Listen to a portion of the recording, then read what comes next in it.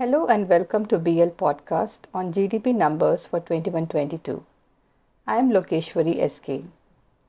The GDP numbers released on Tuesday did not throw any surprises and were actually in line with what most economists estimated. But breaking down those numbers reveals several pain points. GDP growth for 21-22 is estimated at 8.7%. A low base effect combined with recovery in certain segments of the economy helped this growth. It may be recalled that GDP had contracted 6.6% last year in FY21 when the country went through severe lockdowns due to the pandemic. A point to note which is also heartening is that the economy has now moved above its pre-pandemic size at Rs 147.36 lakh crore. What drove the GDP growth in FY22? Private personal consumption grew 7.9% last fiscal, but this was also due to the low base in the previous year. Government capex had to do most of the heavy lifting, with gross fixed capital formation expenditure growing 15.7%.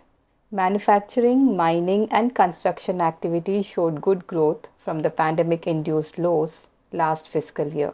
Now coming to the fourth quarter of 21-22, this quarter was marred by Omicron wave impacting domestic economic activity.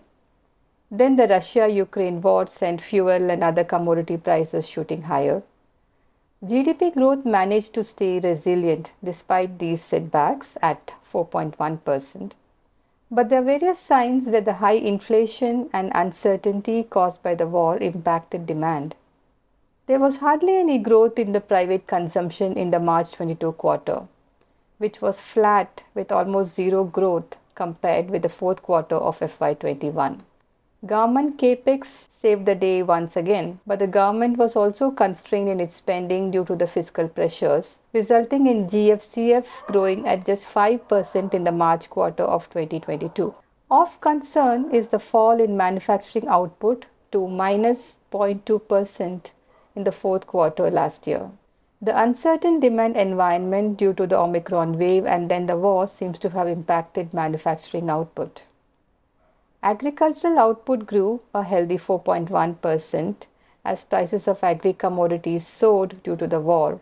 Mining, trade, hotels and communications grew at a sedate pace between 4 to 6.7% and so on.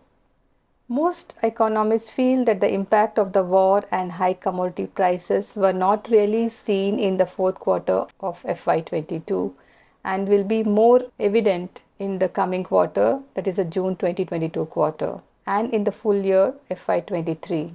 While most experts and most estimates are pivoting around GDP growth of around 7% for this year, some think that it can even fall below the 7% mark. So that is all from me for now. For more such podcasts, stay tuned. Thank you.